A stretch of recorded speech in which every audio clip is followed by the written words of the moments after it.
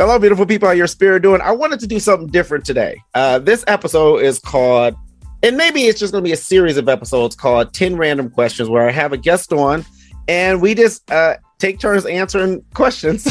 So today I have this lovely young lady named Nichole, who I've met. Yeah, now that I think about it, it's been years ago. Do you remember when we met? I actually do. I remember the moment. Did we get? It's weird. Did you get weird in the bathroom? No, God, no. Joking. I'm just joking. It was a Waffle House. No, when did we meet? You were doing a comedy show, and I came to the comedy show to actually in support of a different comedian. Mm-hmm. But you were the one taking the tickets at the door. So then you and I got to talking, and I told you who I was there to see. And so then you pretty much like stole me from that person and decided that I was going to be there supporting you instead. And then I actually really liked your set. And then I kept following you from there on and went to all your comedy shows. And then I don't know. Yeah, it was really just being a comedy fan. You stole me away. That makes me blush. I love that. I love that so much. My favorite memory that we have is, I guess it's the last time I was in Arizona, and we just sat and talked. Well, we've been doing that. Been doing that. That's kind of our thing now, where I like to consider us friends now. Like, we get to know each other a little bit more, and we get more like intimate and share things. Like, I feel like I know things about you that other people don't, and maybe vice versa. And those are my favorite types of relationships to build. So kudos. I also bring my whole entourage to your shows, if you remember correctly. Oh, I do remember correctly. It means the world to me, and I think you know that. But I never want to not say it. So thank you. Here we go. 10 random questions with my guest, Nichole. Oh, no. Tell us a little bit about yourself. That way there's either some context or, who you are as a person. Okay. Well, like you said, my name is Nichole, and probably I'll give you like the top 3 things I think are like the most important to me. Very number 1 is I'm a mom to 2 amazing boys who are 11 and 15, and that's my favorite job in the world, is being a mom. I am a single mom, but I just love my boys. Number 2 is I am a hospice social worker, and that's pretty much my calling, my purpose in life, and I can't imagine doing anything else. And number 3, and I don't know if you know this about me, believe it or not, but I am also a Zumba instructor on the side. That's like my night job. And it's my self-care, my therapy. Love doing it. That's fantastic. I knew you did Zumba. I didn't know you were an instructor. Yes. That's dope. How long have you been doing that? About 6 years or so, 6+ years. Wow, as an instructor. Yeah. Wow. I want to take, like, if next time you're in town, you have to take. If our schedules align, I would love to take a class or a course, or however it works. That would be fun. That would be fun. Yes, it would be. Okay, so 10 random questions. You are starting it off with the question, and then we're just going back and forth, and then that's the episode. Okay. So my first question for you is, if comedy had not taken off for you, what would be your career choice? You know what? It's hard to think of another career choice, but I will say I was working retail for so many years, up until they fired me. So I like to believe, had I not really went after comedy and pursued it in the way that I had, I would probably still be working retail, but more specifically, probably the sneaker job that I had. There was almost no reason to leave, and there was a lot of complacency for me. So if I didn't have something else that I was super passionate about, I think I would just be doing something that I probably don't love. Gotcha. Or a stripper. Okay. like in my mind, if I could do like if I can do a job that wasn't me, like almost like an outer body experience, like a Freaky Friday thing, I would be a porn star. And I don't think I would be good at it. I just think like it would be something I would like to experience. It's like the Ron Jeremy guy who, I don't know if I've ever seen Ron Jeremy porn. Maybe I have. I feel like everyone maybe have sometime, but I feel like I would be like that guy. Like I would just be a guy that does. Maybe I would tell jokes in my pornos, and that would be a fun career to have. I mean, I don't know if I could have like children and be married and all that, but that's a fantasy career. I mean, do you think people like wake up and say, "Hey, I want to be a porn star when I grow up"? That's bad. I don't think so. I don't. I could be wrong though. Yeah, these are aspirations. I don't know if anyone else has. Okay, what is your favorite and least favorite thing in your refrigerator right now? Oh, I eat out way, way, way too much and spend way too much money on food. It's almost embarrassing when I look at my food budget. So I don't know the last time I opened my refrigerator, to be honest with you. So I guess I'll go with wine that's in my fridge. I don't know if you're supposed to keep wine in the fridge, but I do, because that's what I pour myself a glass of before I go to bed. So I would say probably the wine is my favorite. My least favorite, I don't know what's in there. Oh, I know what's in there. There's a big, huge onion in there that my son wanted to cook for something, and I hate onions. So if there's an onion in my fridge, it makes everything smell like onions, and I just want to throw the entire fridge away. So I'm going to go with that answer. That was a fantastic answer. One, I thought you were going to say cucumber. I really thought about it. And then I'm curious to know what kind of wine. Like, what do you have a favorite wine? Or I buy the cheap stuff because I feel guilty spending too much money on it, and it really doesn't. I can't tell the difference. I'll be completely real. I just like wine, so I don't know. I think I do Chardonnay. I think is what it is, because I heard it in a song and that sounded familiar. So I am not a fancy wine drinker. I love it. I love it. What's your palate? Rap music. I like it. I heard it in a song. Right. That's what I drink. I love it. That's exactly. That's okay. Question number 3. Oh, that's me. Mm-hmm. Okay. So, and I didn't know how to word this. So answer this however it makes sense to you. Okay. What will you see in your children when they are grown that will make you feel you are successful in parenting? Ooh, that is a deep question. It only gets worse from there. What will I see in them? And it could be different because, like you, my children are very different. So my answer would be different for each of my kids. So it could be the same or it could be different. Yes. And don't you dare talk about the ugly baby. That will make me mad. First of all, if you don't know, he is attractive now. He is damn handsome. Good. However, he's turned into the dumb baby. That's important as shit.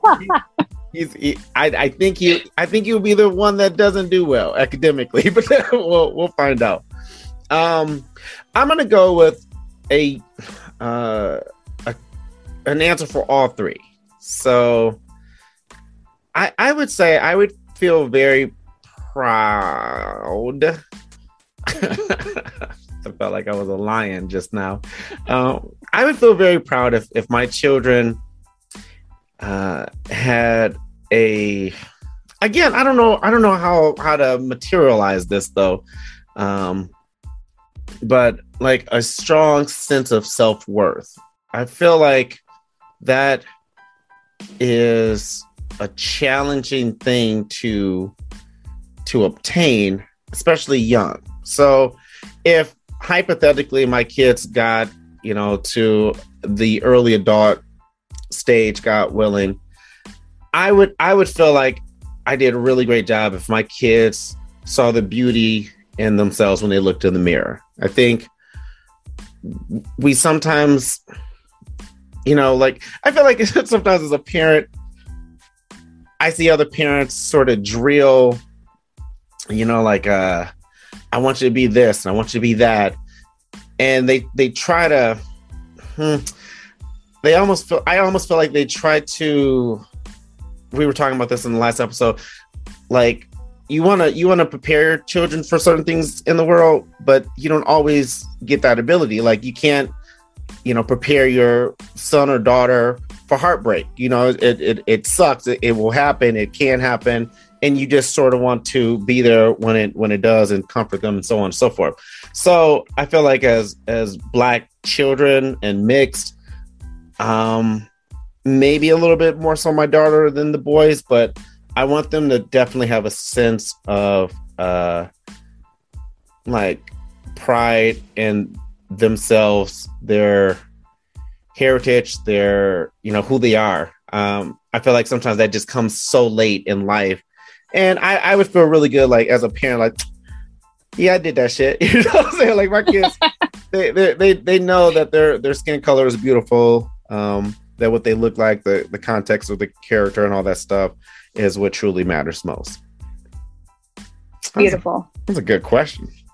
So I will say this: I have a tendency to go on and on with my answers. So if you hear this episode and my answer is like 2 words, it's because I edited the shit out of it. So just throwing it out there.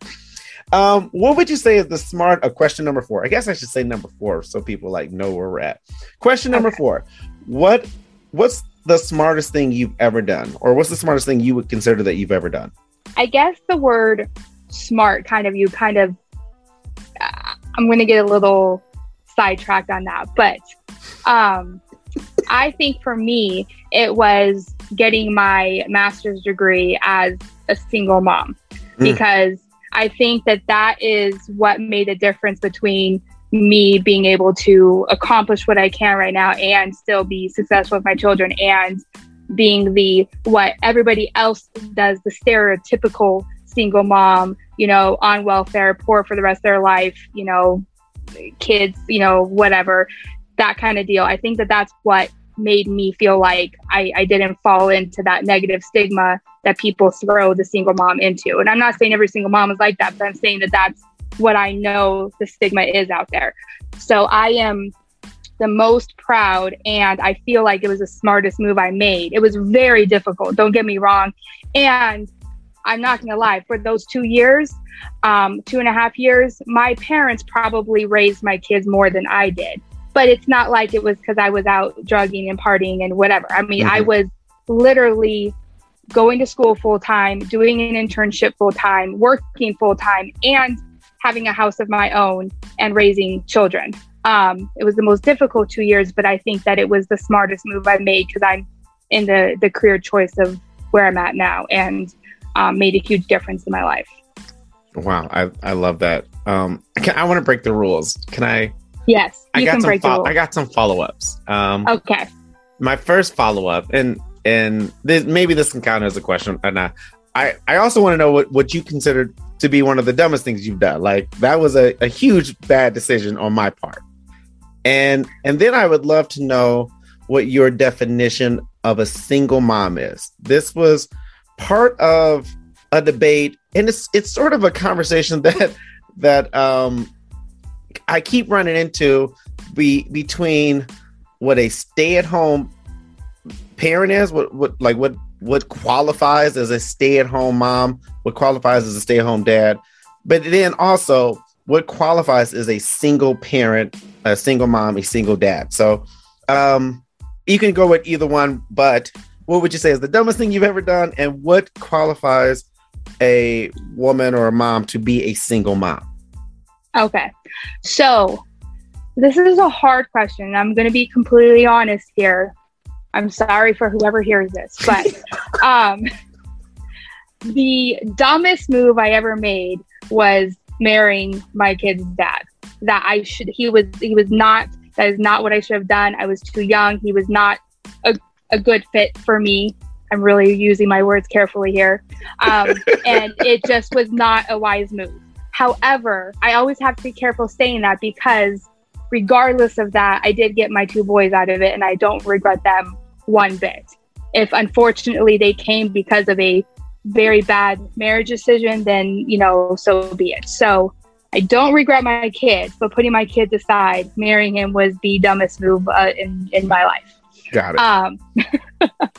And then your second question is very hard because I have a hard time putting people in a box, and I really feel like I don't feel like there's black and white answers for just about anything, and I don't feel like there's a black and white answer to that question. I can tell you what my perception was of a single mom before I became a single mom, from just things you hear and things you see on television and things like that, and how I see myself. I see myself as a single mom because I legitimately am 100% taking care of my children, financially, physically, mentally, emotionally, everything. And so, yes, I'm a working mom, but I'm still also a single mom, as in I am 100% sole taking care of my children. So it's hard for me whenever I hear about people who say that their dads are, involved in the life and are 50-50 and paying child support and helping out. There's a little bit of a difference there because there is somebody helping. Now, you two may not be together, but if they're fully involved in helping, I don't know where that line is. Yes. Stay-at-home mom. I mean, I guess you could be a single mom and a stay-at-home mom. I don't know how financially you're going to take care of that, but I mean, I guess it's possible. I guess it's possible to be in both categories. But really, I think that answer would depend on who you ask. And I don't know who defines those roles. Right. Society? I don't know. Yeah. See, I'm 100% with you in the idea that a single parent is the sole everything. Like you are getting zero, and not little to none. I'm talking zero support from the other parent, where you are doing all the work. Now, you can argue I'm doing 90%, they're doing 10%, and maybe we come up with a new name for it. Right. You know what I'm saying? But right. Growing up with a single mother, she did everything, and it's unfortunate because she didn't make us by herself. You know what I'm saying? So right. Okay, I just thought that I would take the advantage to ask you since it's the moment. So, question number 5. Is that me? Yeah, you got all that. I lost track. Okay. You were just spewing out that the words. I love it. I didn't want to get you back on track. Let me see. Where was I at? Number 1, 2, 3. Okay. Oh yes. If I was to have like a coffee talk or, just a time with your wife, what would she tell me is one strength of yours and one area that needs improvement of yours? I don't trust her. I feel like she. It depends on the day. Like if we're having a great day, she'll say great things. But if we having an argument, she might blast out some stuff nobody needs. So, one strength and one area that needs improvement. So we'll start with the area that needs the most improvement is it's twofold. One, I'm super stubborn, and it's almost to the point where like, bitch, this is who I am. Like this is who I am. It's not changing.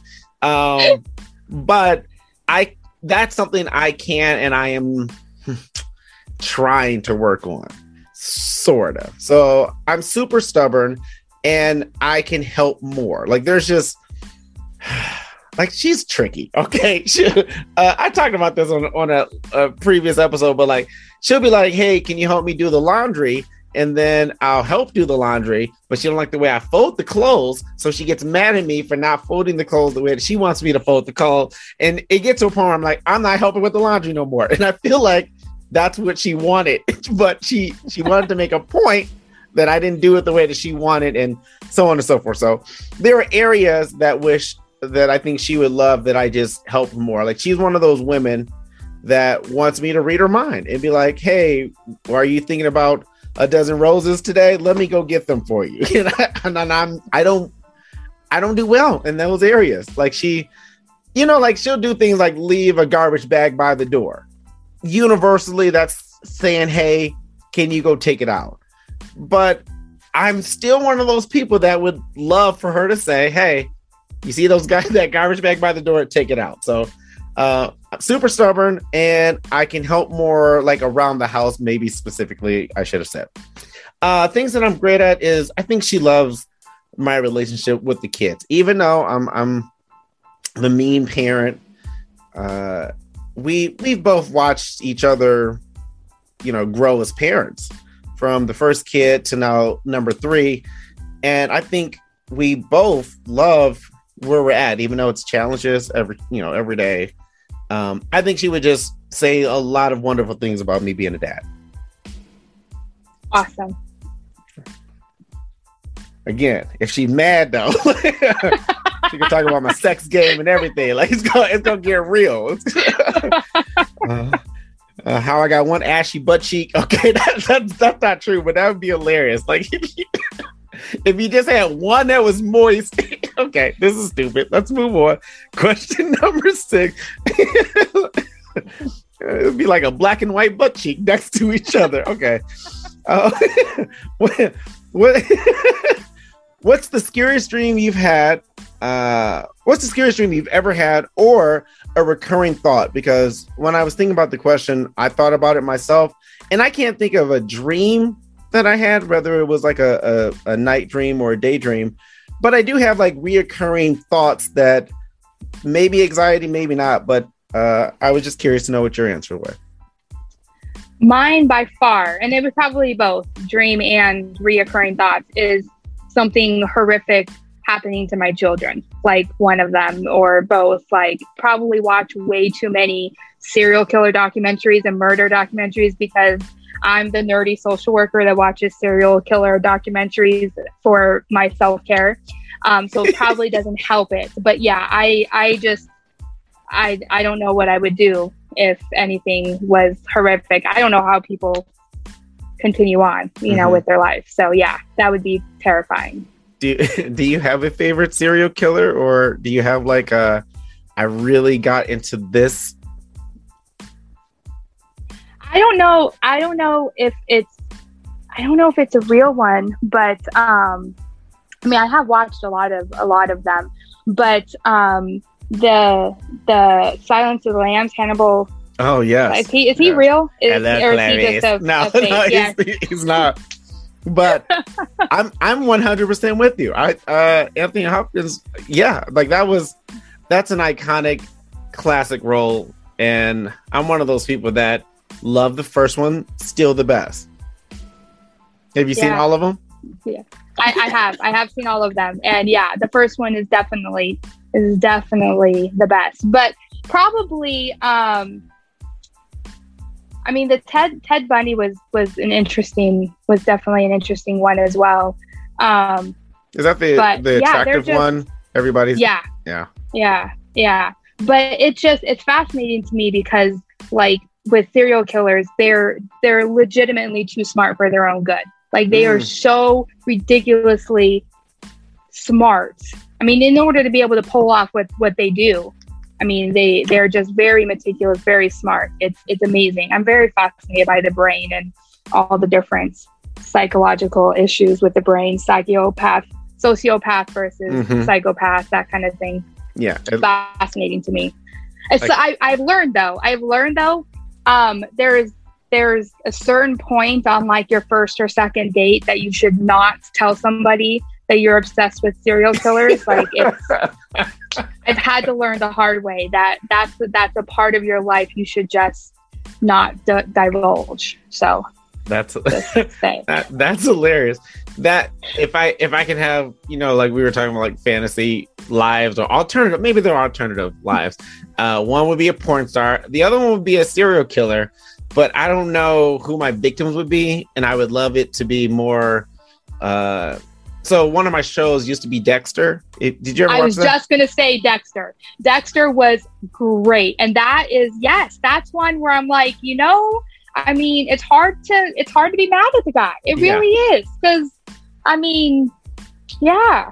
I fell in love with the show, and then halfway the ending through, was horrible though. The ending halfway was horrible. Through, like I've never. It's almost like a relationship. It started off so well, and then the back end of it was so bad. But because it still has my heart, it's coming back for a limited series or season, and I'm gonna. Is that true though? Is it really? Oh yeah, true? it's coming back in I think October. It's definitely this year, and it's like in a month or two. And I'm going to subscribe to Showtime. I hope so. But again, I'm going to watch it regardless, and I'll just get hurt again. Like, that's just, that's how I feel. All right. Yeah. It's on you. Question number 7, which I think is 4 for you. 3? Yes, it's 4. All right. Okay. So this gets a little deep. I apologize. And I know you said you don't always like to talk about this, but I don't always get to ask this. So you just have to deal with the fact that you're my friend. I get to ask this kind of stuff. Absolutely. Too. So, go for it. Okay. If you could have a heart-to-heart conversation with a younger, newly coupled biracial couple, what advice would you give them? Don't do it. No, that's so stupid. I hear that all the time. Like, sometimes I do that on stage. Like, I'll ask some general question about marriage and someone to be like, don't do it. And I'm like, don't say that. But right. Don't say that. So you mean, so can I don't know what I was going to say. Probe a little bit. Yeah. When you say young, are we saying like I'm talking to a younger couple? Okay. I don't know if I was talking to a younger couple, or if I can go back and what I would do differently, sort of conversation. So a younger couple.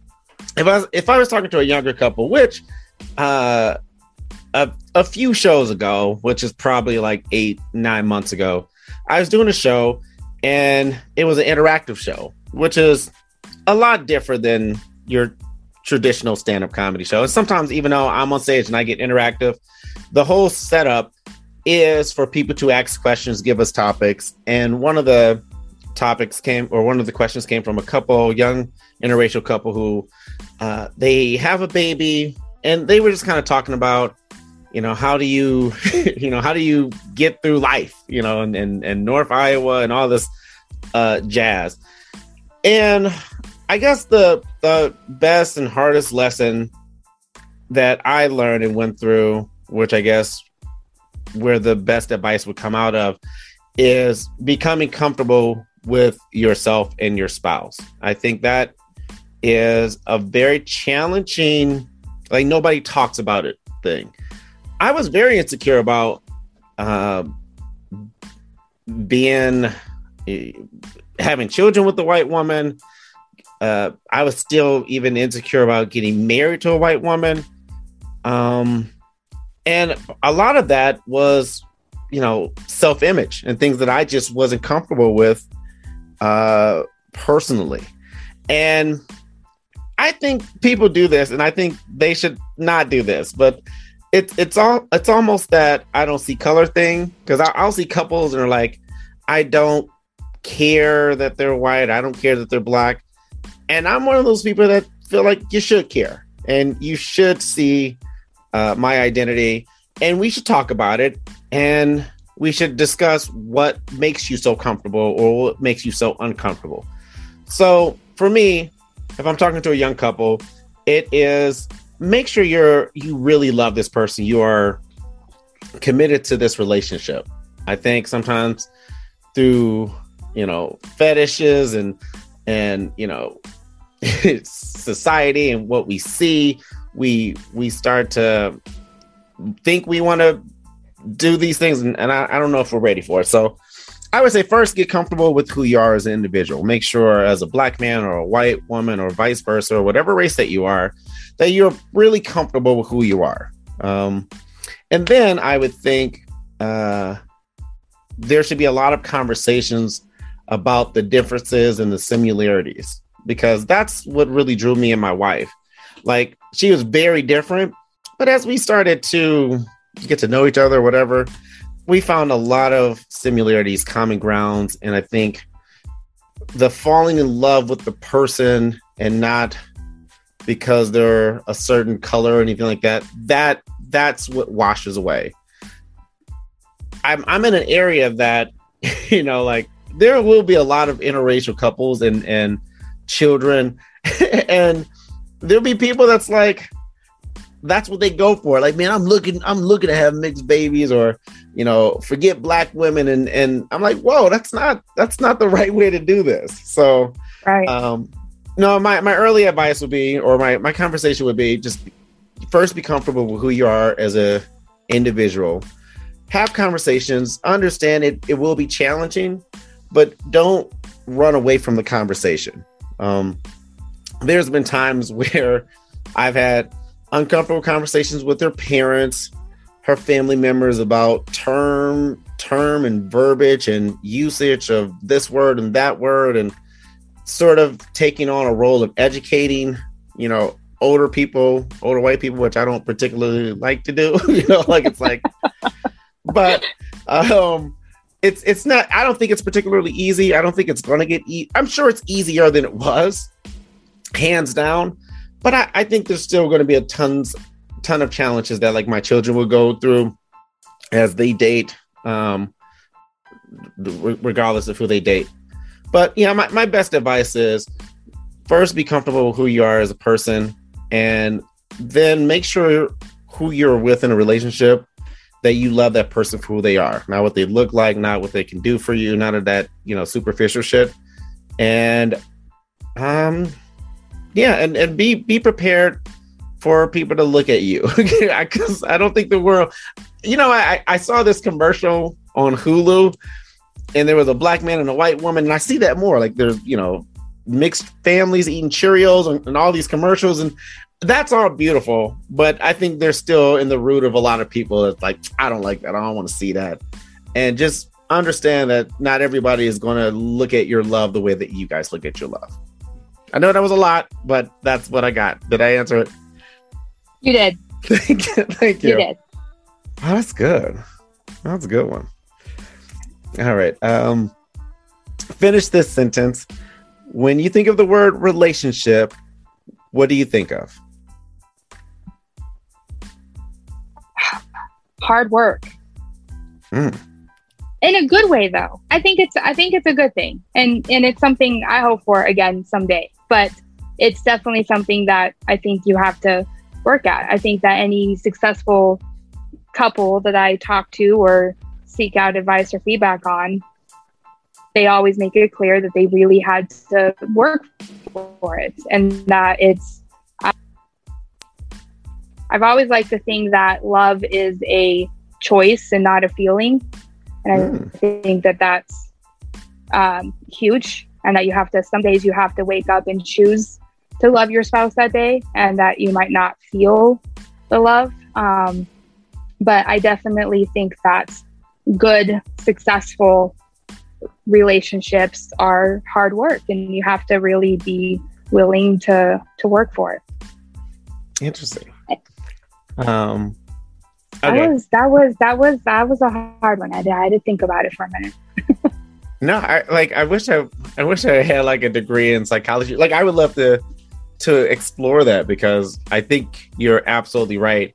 But I'm also very intrigued with why that was your first answer. You know what I mean? It'd be like, hey, what sexual position do you want to do? And you're like, missionary. like that's your first. That's what you go with, number one. So, all right. I'm going to ask the second part. Have you ever done the 5 love languages with your absolutely. wife? Do you know what your wife's love language? Absolutely. Okay. What's your wife's love language? She's a liar. That's first of all, that's we've learned a lot of things about my wife, and another thing that we need to learn is she's a liar. So my wife is one of those, claims to be quality time. Like, it's all about quality time. I think the key word is quality, right? Like, you can't just be sitting on the couch on your phone. Like, that's not quality time. So I would honestly have her probably redo the test, because that was like the last time we've talked about it, because we had, I think, went to counseling and it came up. I think she's probably more words of affirmation. Mm-hmm. And what's the acts of service. I think those two is what she really is now. Like she wants me to do all these things without like her telling me and me reading her mind, and like that's where I think she is right now. Okay. And they can change. I mean, very much. I think it's something that couples should do, maybe, once every 2 years or once a year or so, to just kind of, because it absolutely can change. What's yours? Physical touch. Absolutely. I'm just I really would fall into the touchy feely type. Like I love to kiss and hug my kids. And if you're standing next to me, I like to put my hand on your shoulder or your back. I like to grab a boobie or two. Like I just, I touch. So touch to me is the action that goes with love. How do you show it? And physically, like that contact is what does it for me. And then it was quality time. But again, quality is so hard to define. It'll be like working a job and trying to decide if it's a good shift or a bad shift. You still got paid, that was the point. So, but like what made the day great? So what made our time specifically quality or not? So I would say quality time is still up there, but I do appreciate words of affirmation and gifts, but I think I'm still quality time and physical touch. What about you? Well, I would have to preempt this because mine is for 100% sure gifts, but that doesn't mean I'm materialistic. And people need to read up on what the gifts one means before the assumption is that you're materialistic, because it's the thought behind the gift. Like, I don't care. Like, you could just give me, something like where a friend will come and give me something that is purple because they knew it was my favorite color and they saw it and they thought of me. That like means the world to me than if, somebody bought me flowers on my birthday because they felt obligated because it was my birthday. You know what I mean? Like it's the meaning behind the gift. And I'm one of those nerds that has like a whole box of like keepsake stuff of just little things that people have given me throughout the years that I don't want to throw away because they gave it to me. And it was like, it was meaningful and there was thought behind it. So gifts is mine, but just, of course, I'll never turn down a pair of shoes. So anybody who wants to give me a pair of shoes, that's fine. But outside of that, gifts is definitely my love language. This is so fun. I like talking to you so much. Thanks. What I like the most is, in my mind, in the earlier days, even though I feel like you sort of have an outgoing personality that once it's tapped, it's there, but like you kind of almost come off shy, which I feel like in the years that we've gotten to know each other, like I've tapped in there, and like I love just how you just go for it. So yeah, you should definitely do like a podcast or just do something where you talk a lot, and I enjoy this. So you have one more question, I think, and then that's it, right? Did you really ask me 5 questions? I did. Oh no, I went first. That's right. I went first. And then I threw a bunch of extra ones in there. So You did. I don't know if I can call this 10 questions now. So this question is like a paragraph long because I was really trying to figure out how to ask it. So I wrote my questions down just so you know. Like I was very thoughtful and meticulous on this. Oh, like a serial killer. Okay. Yes. See? That's the name of this episode.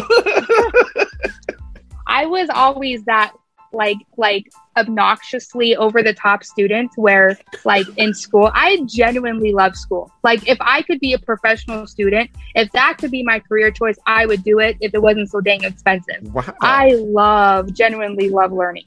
So I was those students that came in with my questions all written down. I was the nerdy student that actually read the chapters. When you're supposed to read the chapter, I actually legitimately did because I loved learning. So little interesting note.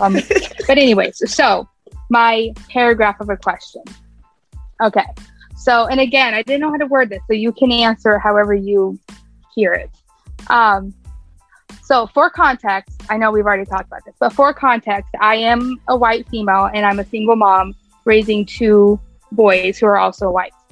If you, as a Black man, could have a candid discussion with my boys about what they could do to help change the future and the racism issues in this country, what would you discuss with them? If it could just be you with my boys. And please don't show them porn.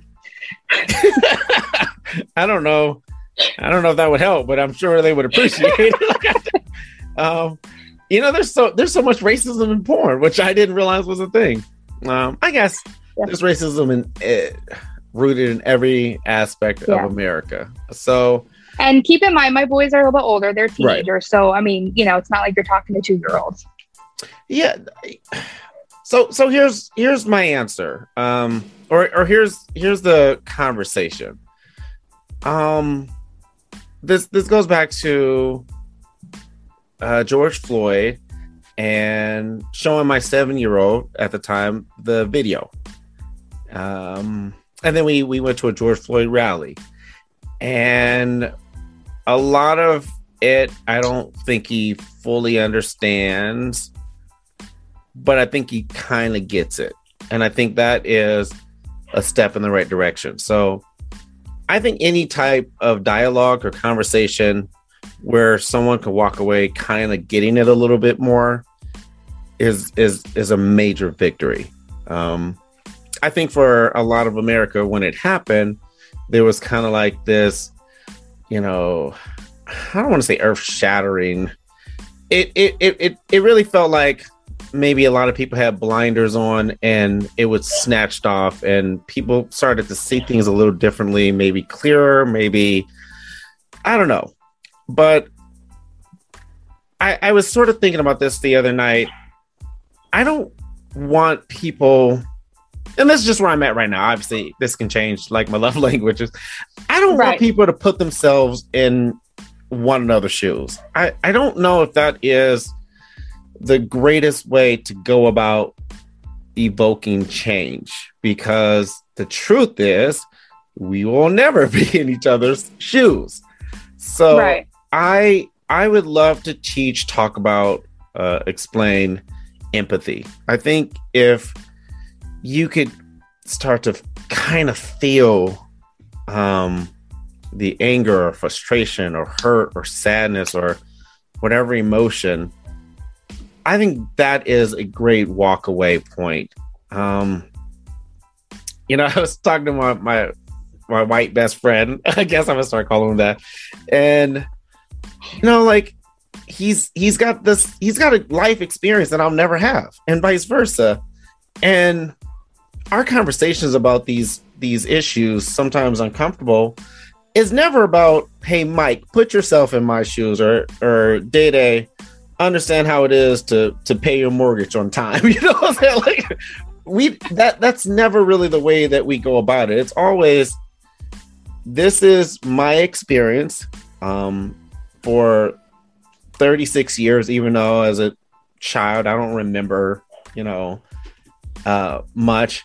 I remember my first racist experience. I didn't really know it was a racist experience. I was at a park. I was gonna say parking lot. I was at a park, and we were in Dearborn, Michigan, which is like on the outskirts of Detroit. And it was a nice park, and there was a lot of kids there. And I think I was the only black kid, maybe. And I was playing with this one kid, and then some other kids came around, and the kid that I was playing with started being mean to me and no longer wanted to play with me. And he went off with the other kids, and I didn't understand why and like what had happened. And I went back to my mom and my mom's best friend, who was in the service, and I feel like I miss her. Like she has memories. Like I have memories of her, but I don't remember her. But she was in the service. She like didn't take no shit, and she like jetted over to the mom of the son, and she let her have it.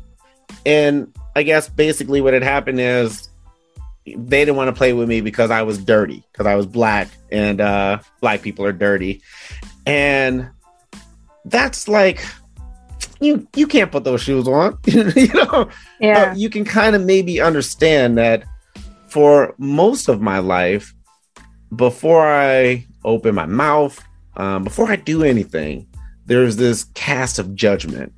One of the most frightening parts of America, or being Black in America specifically, is like the riot, when they stormed the Capitol on January 6th, and like that's crazy. Like that's crazy in itself.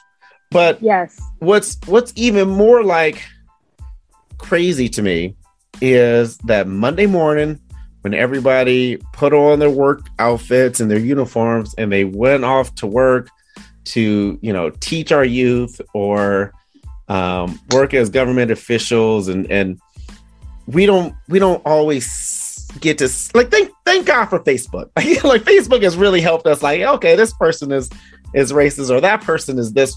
But a lot of these people that we know and see in our neighborhood, our community, and sometimes in our lives, they feel this way and they do these things, and we never quite know and can hold them accountable. So my whole conversation would be, hey, this is how shitty it's been as a Black man for me. And these are the conversations that I have with my 7-year-old. You guys are teenagers. You guys are getting ready to go off into the world. And my only hope and pray is that you contribute positively to this bullshit, and that you constantly fight and find yourself on the right side of history. And a lot of times that's usually the most unpopular place to be. So yeah, I don't know what specific conversations would come out of it, but my goal would be walking in, sharing my experiences, and hoping that we can just talk about empathy and having them understand that. And I'll say this as the next generation for white people that do want to make change. You might be on the right path. Like, you might be kicking ass and, donating and supporting Black business. You might be doing all these great things, but what's most required is that you get other people to join you. So I would strongly recommend them making sure that the people that they have in their lives, their best friends, their friends of friends, they share the same values and morals that they have, because it just takes a couple of, as they say, bad apples to spoil the bunch. So absolutely. I love that empathy. That's something that is huge. And I think that that's one thing that's really missing in general in a lot of areas. And I think that's the key word right there. I really do. That's powerful. Thank you for doing this. Anything else Anytime. you want? Well, maybe you have me on your podcast when you do one day, and that'll be. I will. And we can talk more about whatever you want to talk about. So. Yeah, and I'll be picking your brain whenever I start kind of getting some of the stuff together. So